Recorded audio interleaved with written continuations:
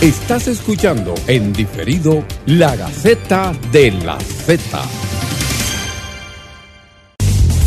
Iniciamos ahora el contenido de La Gaceta de la Z. República Dominicana, sean ustedes bienvenidos a su contenido del programa La Gaceta de la Z, siempre con un contenido jurídico cargado de pensamiento social, viendo el derecho desde otras perspectivas en su nueva visión. La Gaceta de la Z, Francisco Manzano les desea que pasen un buen fin de semana junto a nosotros. Edison. Muy buenas tardes, República Dominicana. Esta es La Gaceta de la Z, el mejor programa de contenido jurídico social que tiene la República Dominicana, y tiene que ser por aquí, necesariamente por la Z101, la mejor emisora del país. Buenas tardes, República Dominicana. Manzano, hay que tener cuidado cuando dice República Dominicana, que no vaya a ser cosa que sea lo otro. De todas maneras, la gente sabe que amamos a la República Dominicana, así con nuestros equipos de pelota, y le auguramos realmente toda la dicha al equipo que nos representa en la Serie del Caribe. Felicitar en el día de hoy, muchachos, a todos nuestros colegas. Felicitarlos en el día de hoy. Es realmente un día para mí muy especial porque es el día del abogado. Y especialmente para mí, ser abogado, ejercer el derecho en la faceta que sea, me llena de mucha satisfacción. Ser profesional del derecho es ser moral, es ser ética, es ser derecho, ley, norma. Es todo eso que se ejerce de verdad y que a la sociedad le da diríamos que la forma de vivir en sociedad, la forma de vivir organizado, la forma de vivir en vida pública, no, porque el abogado tiene que realmente encontrarse con todas esas normas, derecho, ley y todo lo que implica realmente la carrera de derecho. Así que yo, por mi particular, y en lo adelante me imagino que eso está pautado, pero por mi particular me siento muy, pero muy, diríamos con un orgullo sano de ser profesional del derecho.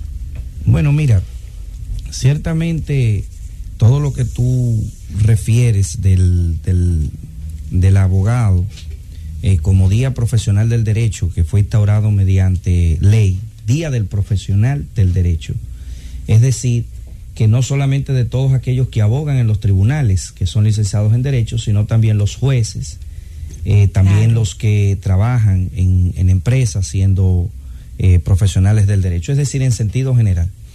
Creo que debe de llamarnos a reflexión, porque hoy, más que nunca, creo que el profesional del derecho es una de las profesiones más demandadas, pero también más atropelladas, y que menos calidad de parte del Estado como retribución recibe.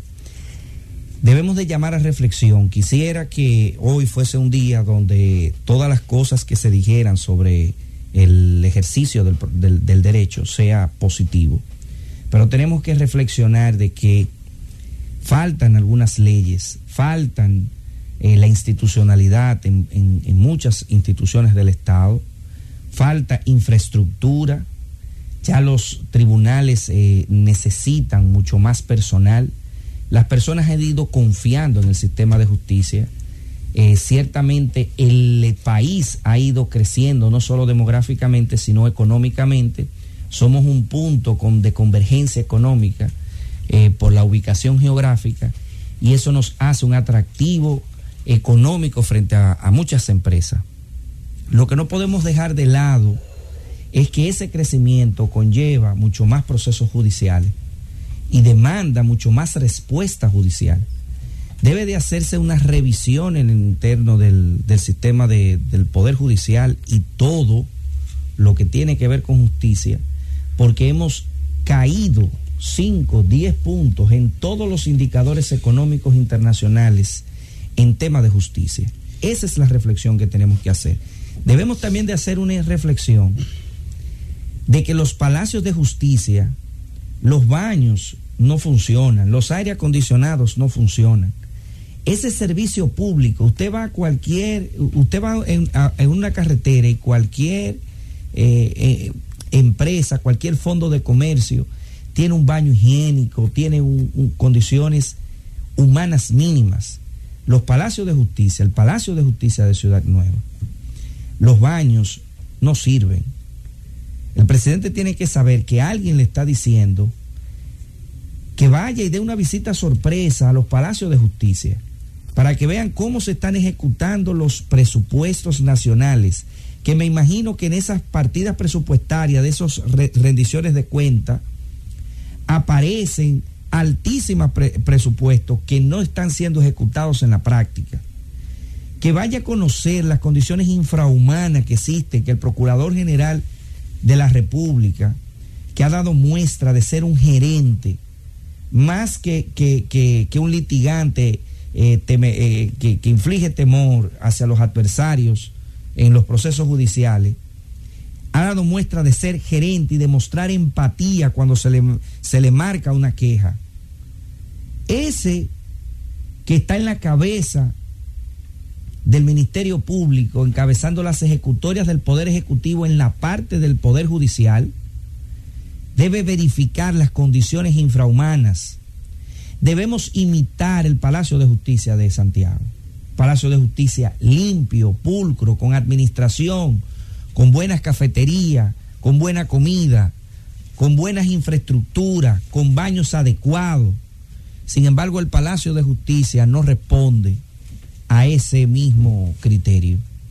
La reflexión del Día del Abogado debe de ser encaminada a hacer lo que nosotros hacemos, abogar por nosotros mismos, lo que nosotros abogamos como profesión, como modus vivendi, como lo hacemos por otro. Sí, mira, este comentario que haces es atinado y además corresponde a una lucha que ha tenido la Gaceta de la Z desde que salió al aire, y es por el presupuesto de la justicia, porque todo lo que tú has dicho precisamente abarca todo lo que es el ejercicio del derecho en la República Dominicana, porque nosotros ejercemos en los tribunales, y obviamente una vez que pedimos todas estas resoluciones que se hagan a favor de la justicia, pues obviamente nos está beneficiando a nosotros, porque como tú dices, cuando vas a un Palacio de Justicia donde todo está de manera no tan, diríamos que wow, aplaudible, porque si vas a un baño no lo puedes utilizar porque no tienes aire acondicionado, porque no tienes en muchas ocasiones ni siquiera un abanico, porque los jueces a veces se desmayan por el calor, porque no tienen la forma de cómo hacer su trabajo de una manera digna, de una manera como se debe ejercer justicia. Porque esa solemnidad que se muestra a través de esa vestimenta del abogado no solamente requiere de la solemnidad de lo legal, como decía al principio yo, de la norma, del ejercicio de la moral, de la ética.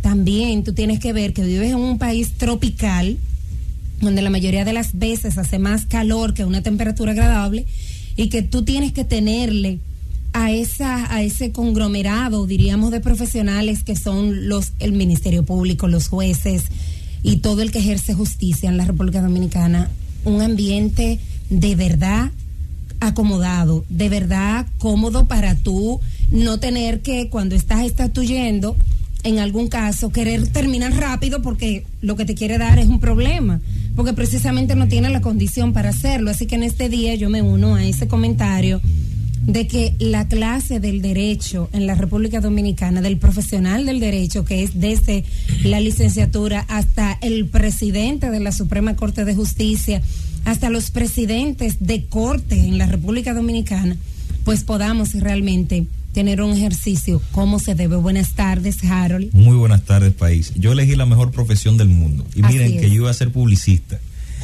Y de repente, como no me gobernaba mi mamá, incidió en que... No trajiste el problema para acá. Exacto, les traje el problema. Y de algo de lo que he estado consciente siempre es que el rol social del abogado es un rol muy importante. La sociedad necesita que se le traduzcan las cosas que pasan, sobre todo esas cuestiones tan conflictivas que llegan al ámbito de los tribunales, y solo los abogados están en la posibilidad de traducir en la sociedad lo que pasa ahí. y ese rol creo que es insustituible, y enhorabuena para todos los abogados que en el día de hoy, como yo, celebran este maravilloso día. Bueno, Amén. Pero hay que hacer una reflexión, como una reflexión queja. Quizás vine muy quejoso, pero es que debemos de modernizar. Yo creo, Harold, que el Poder Judicial debe de entrar en la onda, en el e-government o el gobierno digital, y digitalizar todos los procesos. Ya no deben de existir notificaciones, todo tiene que estar digitalizado. Los expedientes tienen que estar todas las piezas escaneadas. Ya no debe de existir un solo megajo de papel en un documento. Yo comparto, y creo que le presenté a Joel, un abogado investigador colombiano, y cuando le pedí copia del expediente me dijo: ¿de cuál expediente? Es que no hay copia, todo es audio. Entonces, en todos los tribunales en Latinoamérica, todo dejó ese sacramentismo. Tú llegas a los procesos y si no tienes un número de expediente, si no te lo sabes, no tú tienes, debemos de dar el salto. La tecnología existe para utilizarla. Pasa, Crujía, si tú no te sabes un número de expediente ahora mismo y vas a buscar una información a cualquier centro. Yo quiero extender tribunal. la felicitación a todos los abogados y profesionales del derecho. Como ha dicho mi compañero Francisco Manzano, no se trata exclusivamente de los abogados, sino del profesional del derecho. Y yo me uno a la reflexión realizada por en el sentido, sobre todo, de que dentro del ranking de los países, en cuanto al Estado de Derecho óptimo, nosotros hemos descendido. Es decir, el 1 como el más óptimo y el 113 como el peor. Nosotros estábamos en el 85 y creo que nos elevamos al 90. Dinamarca en el 1, Venezuela en el último, para que la gente entienda más o menos dónde están los otros. Pero nosotros estamos en el medio de esas dos. No, nosotros estamos perdón, muy estamos pegado más cerca de Venezuela. Pero no solamente eso, sino que para que la gente sepa, buen ejemplo. Pero de 30 países de Latinoamérica y el Caribe, nosotros somos el 24. Es decir, cuando lo vemos con el mundo y dice, bueno, pero hay 23 encima de nosotros estamos calculando el mundo entero. Cuando nos vamos a Latinoamérica y el Caribe, son 30 y nosotros estamos en el 24. Es decir, hemos descendido en cuanto a ese ranking, y yo creo que es una reflexión. Pero cuando tú hablas del ranking, Edison, excelente, tienes que decir que son instrumentos científicos de medición de la justicia en cuanto a su respuesta y de la justicia en cuanto a su administración efectiva y pronta. Sí, hay unos parámetros que se toman en cuenta para esos fines. Incluso dentro de ello está la forma en que el Estado se involucra con la justicia, así como el gobierno se involucra y domina la justicia. Hay unos parámetros que están previamente establecidos. Creo que son 11 parámetros que se toman en cuenta al respecto, que están bien claros en la nota de prensa que está en los periódicos a propósito de esta información. Pero yo voy a hablar del tema ayer y tú vienes a citar la nota de prensa en los periódicos. Después de la pausa. La Gaceta de la Z. Sigue la Gaceta de la Z. Y bueno, Manzano me ha dado para que yo dé un saludo muy especial, porque en la Z, ustedes recuerdan que hace unas semanas mandamos saludos por el buen trabajo que viene haciendo la Policía Judicial en Santo Domingo Este, al coronel Barros Moreno. Él pensó que lo que se hacía aquí no era cierto, que los debates que se daban aquí de esta manera no eran así, que eran como producidos. Pero aquí todo pasa en el instante, y vino aquí a cabina a acompañarnos, así que un saludo para el coronel Barros Moreno, comandante de la Policía Judicial en Santo Domingo Este. Saludos para él de parte de todos, y con él a todos ellos. Claro, ahí lo hacemos extensivo a su comandante, que es quien traza la directriz, que es el coronel Paul, jefe de la Policía Judicial. Nosotros tenemos una entrevista muy especial, por la doble condición: ser un catedrático acabado. De primera. Yo diría 3, la condición de autor, porque escribió La ejecución de la pena, un texto que recoge, ¿verdad? Yo decía que la parte teórica no, pero sí, desde las teorías de la retribución de la pena, la teoría funcionalista, hasta la última teoría de la unión de Klaus Roxy. Pero también recoge todos los temas constitucionales, una obra que ningún abogado del ejercicio penal y del ejercicio en sentido general puede dejar de tener, la ejecución de la pena. Pero también es juez, también es un magistrado que ha recorrido, no solamente, cuando yo tuve la oportunidad de conocerlo, al magistrado, que fue en las evaluaciones de los jueces de paz, que participamos conjuntamente en la comisión que examinaba las últimas 2 promociones, él todavía era juez de la ejecución de la pena. Hoy es juez miembro de la Corte Penal en la provincia, en el Distrito Nacional. Primera sala. En la primera sala del Distrito Nacional. Eso se ve, magistrado, lo poco que he ido por ahí, ¿verdad? Un aplauso al magistrado. Bueno, hay que darle un aplauso. Bienvenido. Gracias. De verdad que un verdadero placer para mí estar aquí, acceder a esta invitación tan grata de este equipo joven, maravilloso, de juristas distinguidos de este país. Me place mucho estar aquí y venir a conversar con ustedes de mi obra, La ejecución de la pena, que hace ya unos meses fue publicada, pero que estamos en el debate con el tema de la ejecución de la pena permanentemente. Magistrado, ¿cómo es el ejercicio, para esos jóvenes que nos escuchan, antes de entrar en materia dura, cómo es el ejercicio del profesional del derecho desde el ámbito de la toga, donde la decisión que usted imparte nunca deja de crear una situación porque decide en favor de uno u otro, siempre? No hay decisiones en términos salomónicos. ¿Qué se le puede decir? ¿Cómo es el ejercicio del profesional desde el punto de vista de la toga? Los jueces, desde el punto de vista del juez, el juez no falla 50-50, no falla salomónicamente, le da la razón a quien la tiene, y el que es culpable va condenado y el que no es culpable va a su casa. Definitivamente es una función delicada, difícil de administrar justicia, y ver nobles abogados en los tribunales, pues parte del día a día de ver jóvenes debutando, destacándose, aprendiendo en este ejercicio. Pero lamentablemente los jueces no decidimos 50-50. Siempre se decide para darle la razón a quien la tiene, que era lo que nosotros aprendimos cuando comenzamos a estudiar Derecho Romano, que estábamos en la Escuela de Derecho, el tema de Ulpiano y la justicia, de dar a cada uno lo que le corresponde. Bueno, eso es interesantísimo porque, como dice el magistrado, no es 50-50. Incluso creo que eso va en la dirección de más allá de toda duda razonable. Una duda razonable estaría como en el 50, más allá es sobre el 50. Sobre el 50. Magistrado. Y qué bien. Y magistrado, a mí me luce que su texto es, con probabilidad, si no el primero de los pocos libros de la ejecución de la pena en el país. Aquí se ha trabajado muy poco el tema de la ejecución de la pena. Sí, mira, la ejecución de la pena es un tema virgen, es un tema novedoso. Para nosotros en República Dominicana, después de la implementación del nuevo proceso penal, nace la ejecución de la pena. Hay algunos esfuerzos que se han hecho en Costa Rica, en Argentina, por ejemplo, sí hay alguna producción literaria, y en España y en Colombia sobre la ejecución de la pena. República Dominicana, previo a la obra, creo que hay un libro de un abogado apellido García, Carlos García, que también habla de la ejecución de la pena. Pero hay por ahí algunos jueces talentosos que están escribiendo también sobre el tema. El tema es virgen, es rico, es amplio y se puede entrar, hay mucho campo por donde entrar realmente en el tema de la ejecución, porque comprende la etapa ulterior del proceso penal, en donde se ven, como dicen algunos autores españoles, las verdaderas miserias del proceso penal, o la parte obscena de la justicia penal, que es el cumplimiento de la condena. Sí, profesor, la pregunta que le hago es en ocasión de la persona que prologó su libro.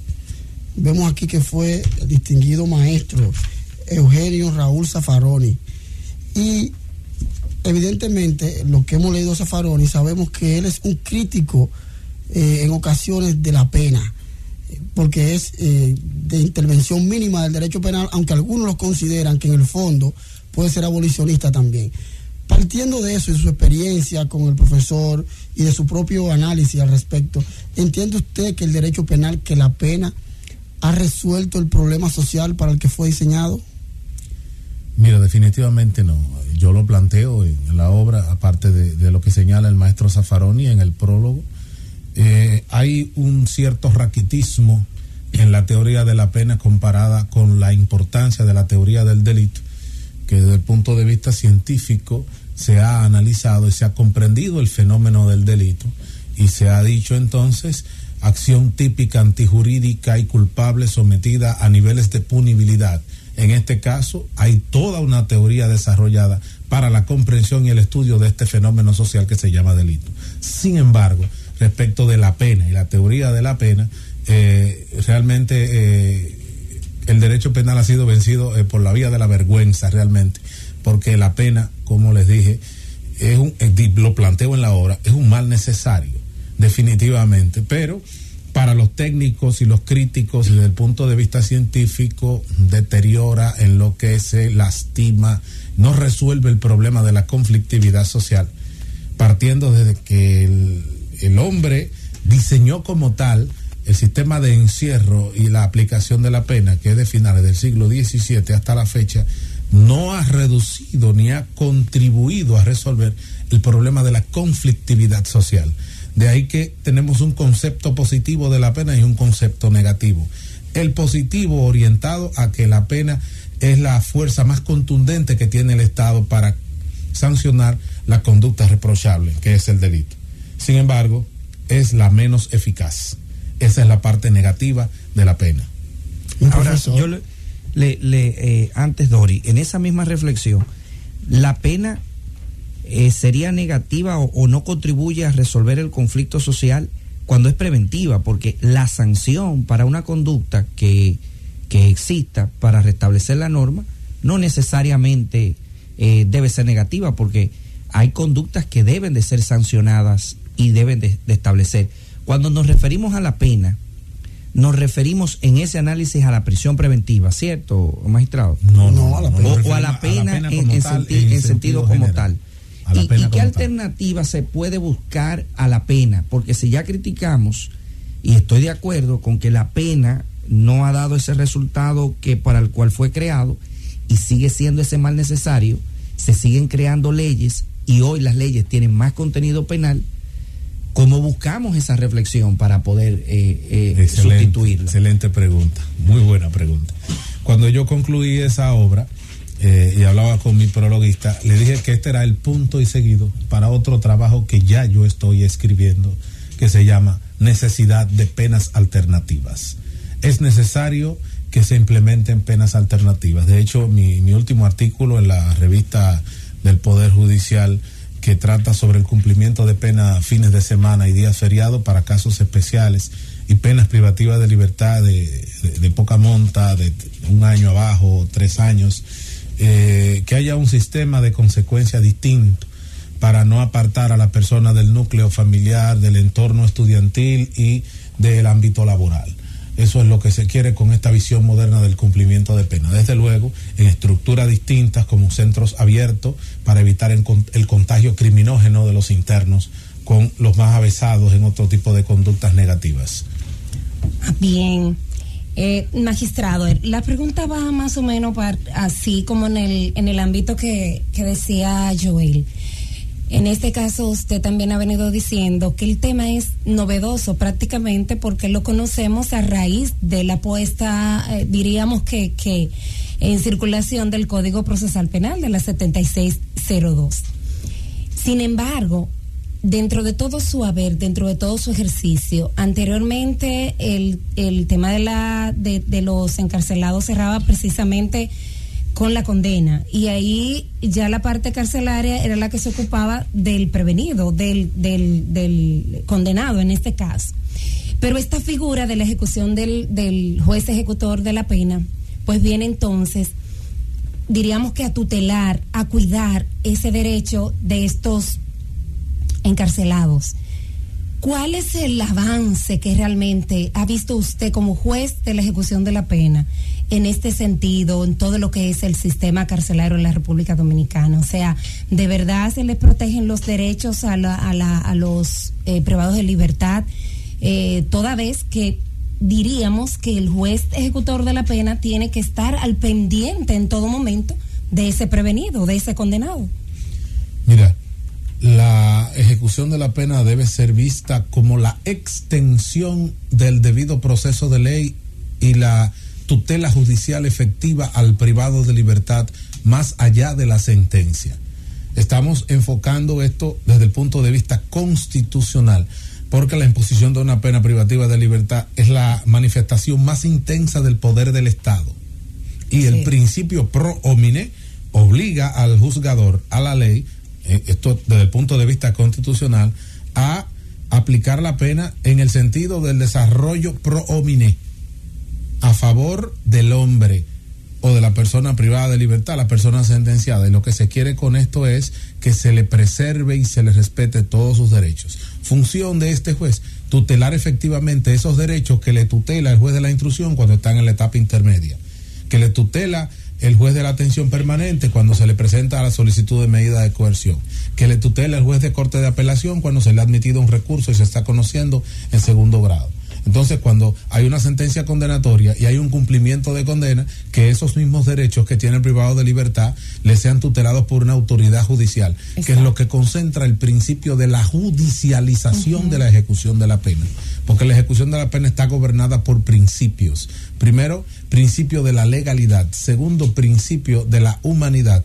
Tercero, principio de la judicialización. Y cuarto, principio de la reinserción, que encuentra su fuente en el artículo 40.16 de la Constitución de la República.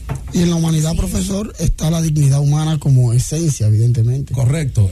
Entonces, lógicamente que ahí, en ese mismo tenor, ha tenido entonces un avance, porque de hecho antes no existía, al no existir la figura, obviamente, del juez ejecutor de la pena, pues el privado de libertad ahora tiene, precisamente como usted decía, pues tutelado y guardado sus derechos más allá. Vamos a seguir con la ejecución de la pena con el magistrado Rafael Báez después de la pausa. La Gaceta de la Z. Sigue la Gaceta de la Z. República Dominicana, continuamos con el magistrado Rafael Vargas, juez miembro, Báez, juez miembro de la Corte de Apelación Penal de la primera sala del Distrito Nacional. Un saludo antes, Harold, a mi querido amigo y compañero Robert Saldaña, que nos manda saludos a todos. Está en sintonía, claro que sí, claro que sí. Seguimos entonces debatiendo este interesante tema sobre la finalidad de la pena y haciendo un contraste en República Dominicana y en Latinoamérica desde el punto de vista académico de lo que es la pena. Magistrado Rafael Báez, tenemos que recordar, quienes nos sintonizan, fue juez de la ejecución de la pena en la provincia de Santo Domingo. Harold Modesto. Bueno, en efecto, a mí como estoy preocupado mucho por el asunto de la cultura jurídica y algunas cuestiones que pasan en el país, no será, magistrado, una negación a la misma finalidad de la pena en la cantidad de presos preventivos que tenemos, porque es que hay una distorsión ahí. Si analizamos y entendemos la finalidad de la pena, ¿debe eso producir un uso más racional de la prisión preventiva? Bueno, lo que pasa es que tenemos que deslindar primero lo que es prisión preventiva y lo que es ya presos condenados. Lo que pasa es que el número es muy alto de presos preventivos, dado que la medida de coerción más común aplicable es la de prisión preventiva. El Ministerio Público del Estado tiene una línea que es parte de su política criminal, en donde se pide prisión preventiva en la mayoría de los tipos penales, y por eso tenemos las cárceles llenas de presos preventivos. Por eso ha aumentado tanto el número de casos en los tribunales. Por eso los tribunales están abarrotados de casos, porque se pide prisión preventiva en casi todos los casos. Hay dos situaciones que hay que analizar. Primero, el tema del populismo penal, que es, al decir de algunos técnicos, la religión del siglo XXI, y ha hecho mucho daño. Y también está el tema de la cultura que tenemos los dominicanos, de que la liberación de una persona, ya sea por la vía de la libertad provisional bajo fianza o alguna medida de coerción distinta de la prisión preventiva o de la prisión domiciliaria, implica la extinción del proceso. Y quizás a veces el ejercicio poco leal del abogado, que entiende que el proceso se resuelve cuando la persona no tiene su libertad bajo fianza.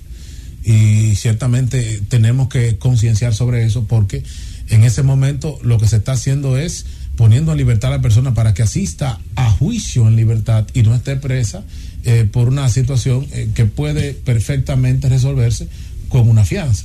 De manera que necesitamos un cambio cultural en ese sentido, de que a juicio se puede ir en libertad. Primero, de que nuestra sociedad vea que a juicio se puede ir en libertad si hay seguridad de que la persona tiene un domicilio y tiene algún tipo de arraigo.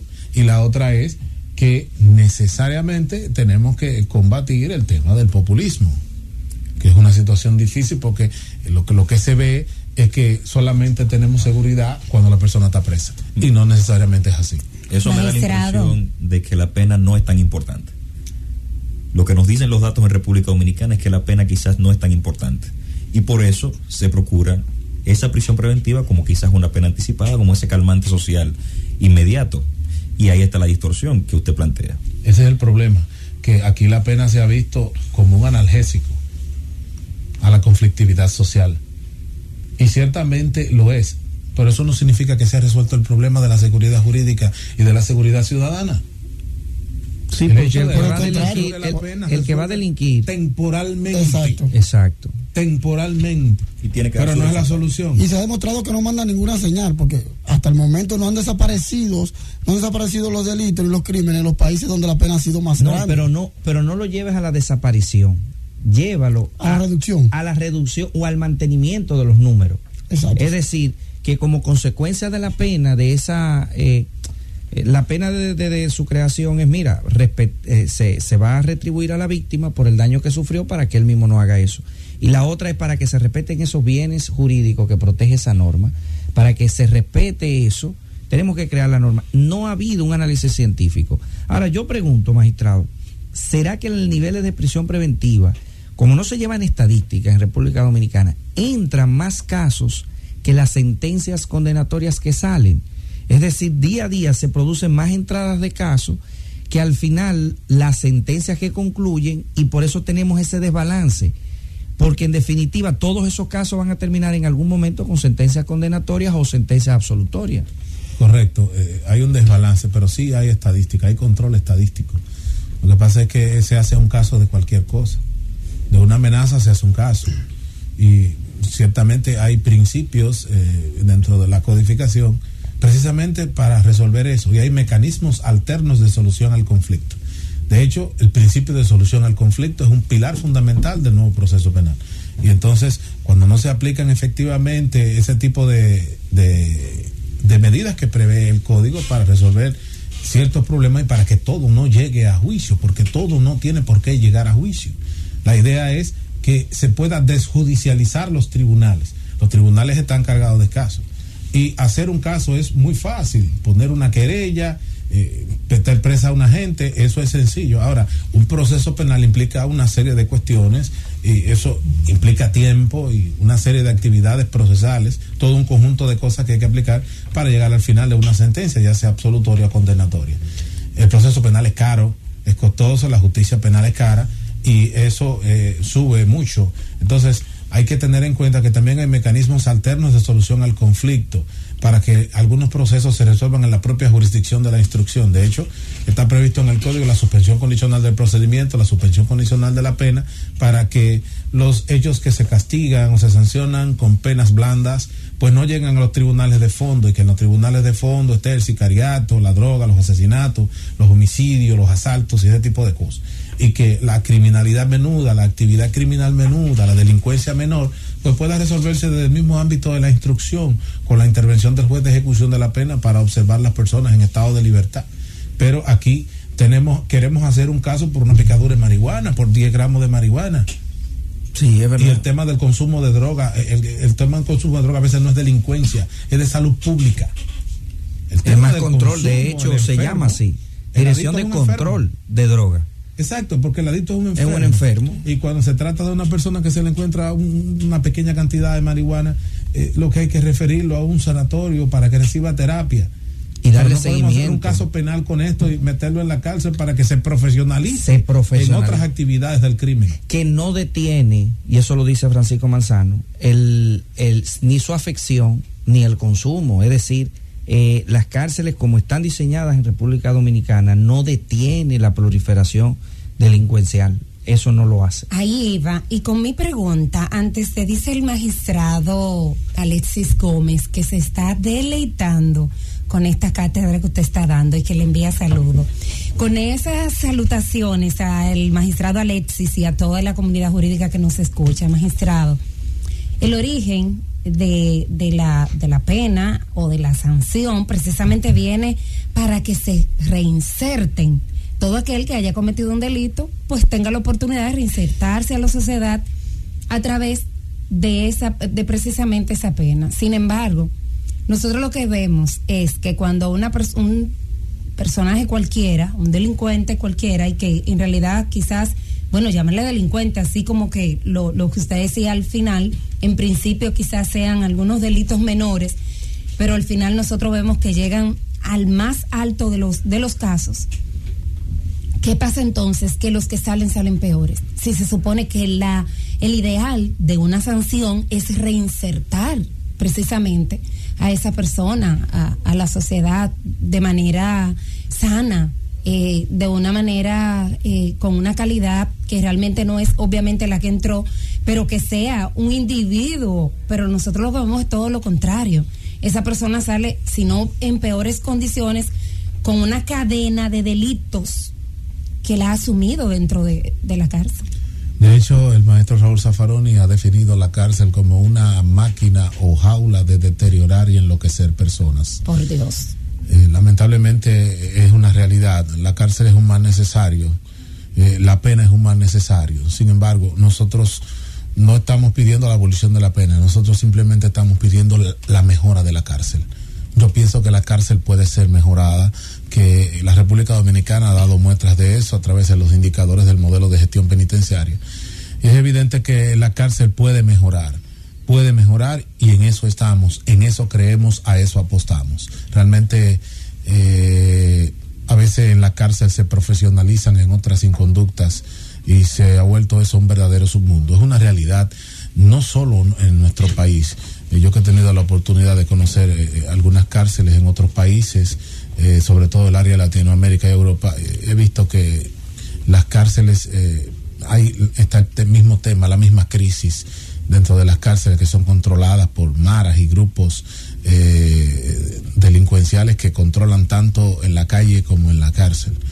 De manera que es un problema más serio de lo que parece el tema de la cárcel. Así es. Seguimos después de la pausa. La Gaceta de la Z.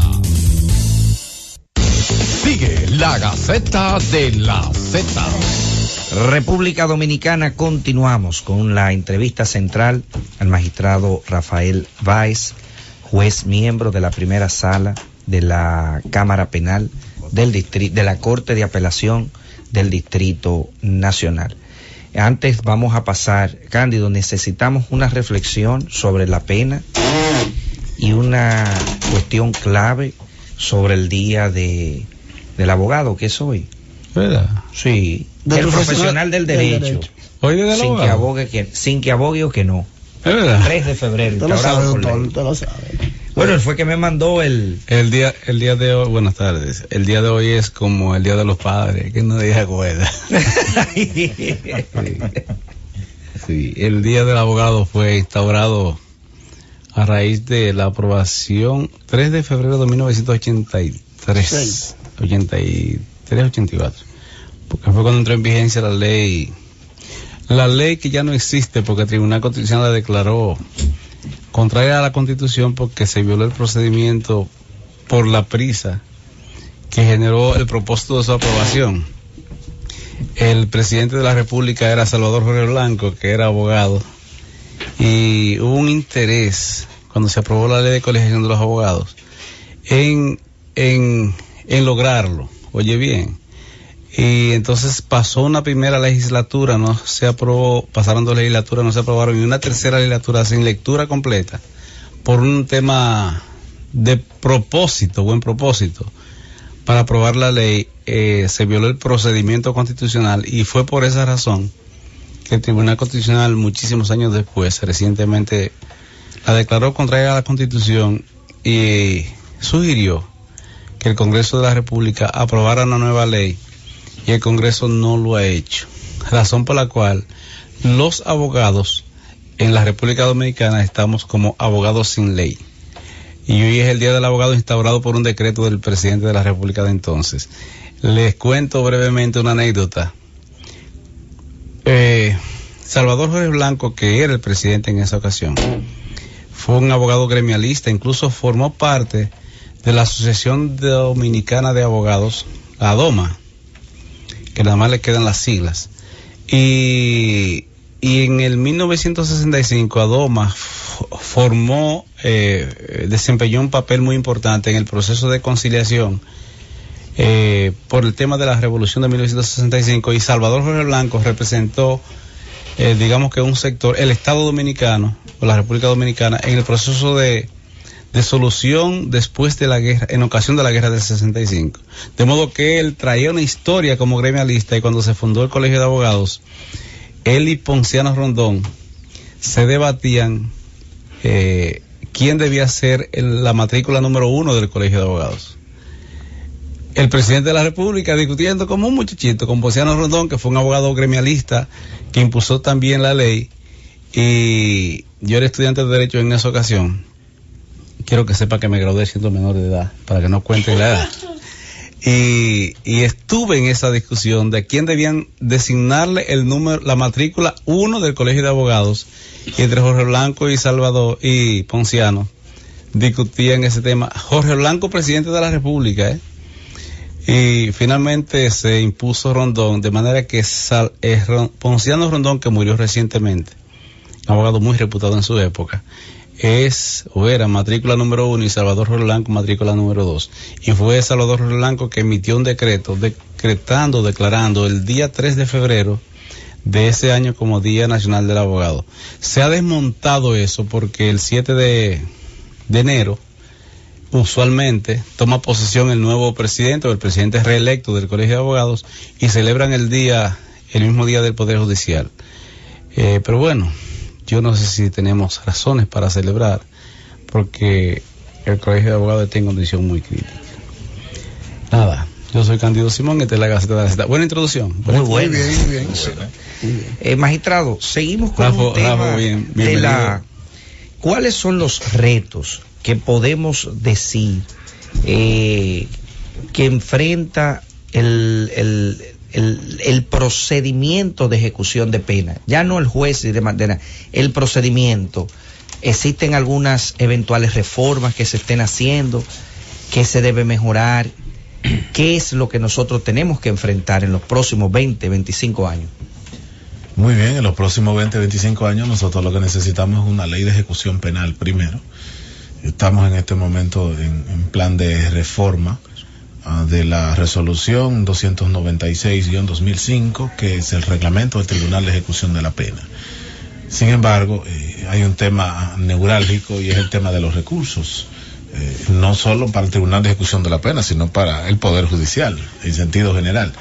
El juez de ejecución de la pena necesita un equipo profesional de trabajadores sociales, inspectores, oficiales de libertad condicional, que necesitan trabajar junto a él, y el juez de ejecución trabaja con el personal que tiene y se desempeña con lo poco que tiene. Lo ideal sería que estuvieran los recursos para que la institución funcionara con el personal adecuado, sobre todo para dar seguimiento a las personas que están en libertad condicional, a las personas que necesitan ayuda terapéutica para los casos de enfermedades crónicas, degenerativas, para los casos de afecciones por consumo de droga y ese tipo de situaciones. Todo un personal que debe estar al lado del juez de ejecución de la pena para coadyuvar a que este instituto funcione. Actualmente funciona, pero todos sabemos y conocemos de las precariedades del Poder Judicial en materia de presupuesto. Es un tema ya manido, muy debatido, y que volver a hablar de él sería llover sobre mojado. Es una situación de que el Poder Judicial se maneja con lo poco que recibe. Y el Poder Judicial no tiene un presupuesto establecido por ley. Así es. Y el Congreso... 2.66. Y el Congreso la aprueba el presupuesto. Está clarísimo. Magistrado, usted sabe que hay 3 instituciones que tienen prácticamente la misma antigüedad: la prisión, el manicomio y la fábrica. Hay 2 que han evolucionado: la fábrica y el manicomio. La prisión no tanto. Precisamente en el índice de Estado de Derecho que mencionaba Edison, la peor puntuación de República Dominicana fue en materia de prisiones. El índice S90 es un porcentaje de varios ítems: persecución penal, pronta respuesta de los tribunales, el sistema penitenciario, y el sistema penitenciario sacó 100, o sea que en materia penitenciaria nosotros estamos en 100 de 113. Pues está bien. Sacó buena nota. No, pero hacia abajo, don Cándido, hacia abajo. Entonces, pensando en algunas alternativas, los localizadores electrónicos que siguen en el ámbito de las medidas de coerción, ¿podría ser quizás una reforma saludable utilizarlos o llevarlos al ámbito de la ejecución de la pena? Una excelente idea, yo entiendo que sí. El problema de los localizadores electrónicos es que eso tiene un costo. y que el costo debe ser asumido por el imputado, pero otros entienden que debe ser el Estado que debe asumir lo que cuesta, pues eso cuesta una cantidad de dinero diario. Entonces los procesos penales demoran tiempo y prolongándose en el tiempo, asimismo se elevan los costos para que esto funcione. El localizador electrónico es muy común en países desarrollados. De hecho, tuvimos la oportunidad de ver algunos casos, sobre todo el caso de Canadá, en donde sí funciona el tema del localizador electrónico. Y en el mismo Puerto Rico que existe la Oficina de Servicio de Antelación a Juicio, que es una oficina que se encarga de que todas las personas que están liberadas previo al establecimiento de una sentencia son controlados por esa oficina, que garantiza llevar ese imputado hasta el día del juicio. El día que interviene la sentencia, pues se le ejecuta su condena ya en lugar de encierro en caso de ser condenado. Aquí no tenemos ese avance. Sin embargo, nosotros tenemos en el código medidas de coerción, que es lo que aplicamos, las 7 medidas que tenemos. Pero vuelvo a lo mismo. La más común es la prisión preventiva y por eso tenemos esos índices tan altos de prisión preventiva. Y es un problema no solo de República Dominicana, sino de América Latina. Pero debo marcar la página también para señalar que el tema de que nosotros tenemos 100 estamos en el lugar 100 en el tema de las prisiones, es respecto al tema de prisión preventiva. Modelo penitenciario, modelo de gestión penitenciaria dominicana, sí, es un paradigma y es un referente en el mundo. Lo que pasa es que en nosotros coexisten dos sistemas. El tradicional, que es el negador de todos los derechos, el que no funciona, y existe también el modelo de gestión penitenciaria, que es la aplicación del respeto a la dignidad de la persona en la persona física de un condenado. De manera que coexistiendo esos dos sistemas, República Dominicana tiene el verdadero 100 en nuevo modelo penitenciario, pero en el modelo antiguo estamos en muy menos cero, muy menos cero. Magistrado, mira, y no tenemos el 2.66%, que es lo que realmente persigue la justicia en la República Dominicana. Con ellos, obviamente que no tenemos el sistema idealizado o ideal que deberíamos tener. ¿Qué se puede hacer con lo que tenemos? Bueno, con lo que tenemos se está haciendo, ¿no? Que se puede, no sé. De hecho, las instituciones funcionan, pero no funcionan como deberían. Muy mal, pero funcionan. Bueno, porque hay lugares, por ejemplo, decía Manzano al principio, en el Palacio de Justicia de Santiago, excelente, pero hay otros que no. Cuando digo que se puede hacer con lo que se tiene, es precisamente que quizás pueden haber lugares en los cuales eso poco que se tiene no se está invirtiendo en lo que realmente debe invertirse o no se está manejando como se debe manejar. No sé si usted vio la prensa en esta semana, el Poder Judicial está pagando más de 30 millones de pesos mensuales en alquileres de locales. Y solamente 92% en gastos corrientes. En gastos corrientes. 8% apenas. Mira, te voy a decir algo. Esto nada más nómina y papel para imprimir la sentencia. No, magistrado. Teléfono. Mire, el Congreso, y en la provincia de Santo Domingo todos los locales son alquilados. Óyeme, Cándido, el Congreso tiene que emitir una ley que diga: todos los edificios abandonados, llenos de hierba, que no están descuidados, el propietario que no les dé condiciones, en 30 o en 60 días se expropia y el Estado lo toma. ¿Por qué? Porque no puede en la feria hay varios así. No puede, de hecho la Constitución no promueve el latifundio, sino el uso racional y social de la propiedad. Y hay miles de edificios que tiene el Distrito Nacional sin usar, abandonados, en litigios de hace de 20, 30 años. Eso deben de expropiarlo y ubicarlo hasta para parqueo. Es la falta de gestión y de concentración en los problemas sociales, y estamos concentrados en usted sabe qué. Bueno, no, malo. Es malo, muy malo. Bueno, magistrado, el juez de la ejecución de la pena es un juez de jueces. Es el único juez que en nuestro ordenamiento procesal penal tiene la posibilidad de interponer un recurso, el de la revisión penal. ¿Ha tenido usted la oportunidad, y que los abogados lo conozcan también, porque el ámbito de la ejecución no está tratado ni siquiera en las universidades?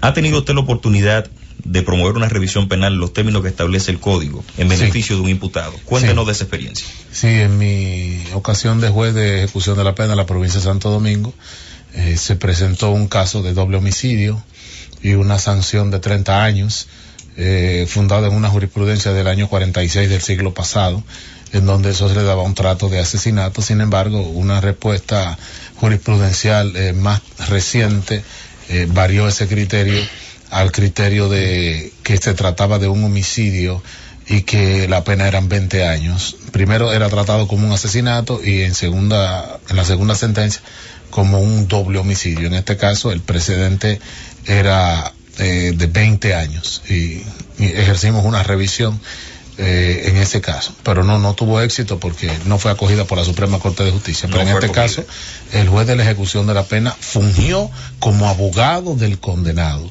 e impetró ante la Suprema Corte de Justicia para examinar los méritos de ese recurso de revisión, que es la verdadera tabla de salvación de algunos procesos después del paso del tiempo, que es una de las garantías importantes que tiene el nuevo proceso penal, sobre todo después de haber transcurrido el paso de los años. Magistrado, déjeme hacer una pregunta. Yo tenía mucho que no ver en este programa. Mira, el nuevo modelo penitenciario en República Dominicana es referente en el mundo. Y el juez de ejecución, asumo, debe orientarse para tomar la decisión de integración, reincorporación paulatina de un condenado de los reportes del sistema penitenciario. Recientemente graduaron 200 bachilleres en el nuevo modelo penitenciario, que por cierto el Procurador General de la República no asistió y nunca asiste a sus eventos. Tiene que revisar eso para que los motive. El punto, eso es una cuña, el punto es los jueces de ejecución asumen las propuestas y los informes de buen comportamiento de personas condenadas en el nuevo modelo. Claro que sí. O sea, hay una comprensión entre ustedes, un diálogo comprensivo entre ustedes y los reportes de los directores del nuevo modelo penitenciario. Claro que sí, en mi caso particular es así. Y debo decir que el éxito del trabajo del juez de la ejecución depende de su relación armoniosa con los miembros del Ministerio Público y el sistema de prisiones, ya sea modelo tradicional o nuevo modelo. El juez de ejecución que no integra una relación efectiva con el Ministerio Público, entiéndase Procuraduría y sus apéndices, pues no va a tener éxito. Se trata de un cambio de paradigma por un nuevo sistema en donde interviene ahora un juez que es el control legal constitucional. Esa es una recomendación a todos los jueces de la ejecución, que no van a los centros, que no... Si se quiere, sí.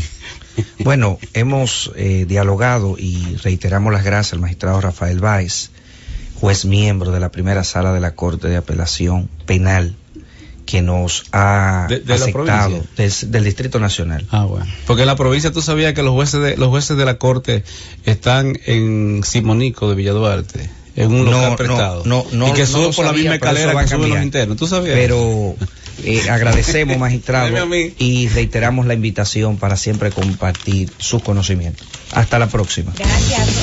La Gaceta de la Z. Y este fue todo el contenido de La Gaceta de la Z. Hasta el próximo sábado. Gracias por escucharnos. Sigue conectado. Z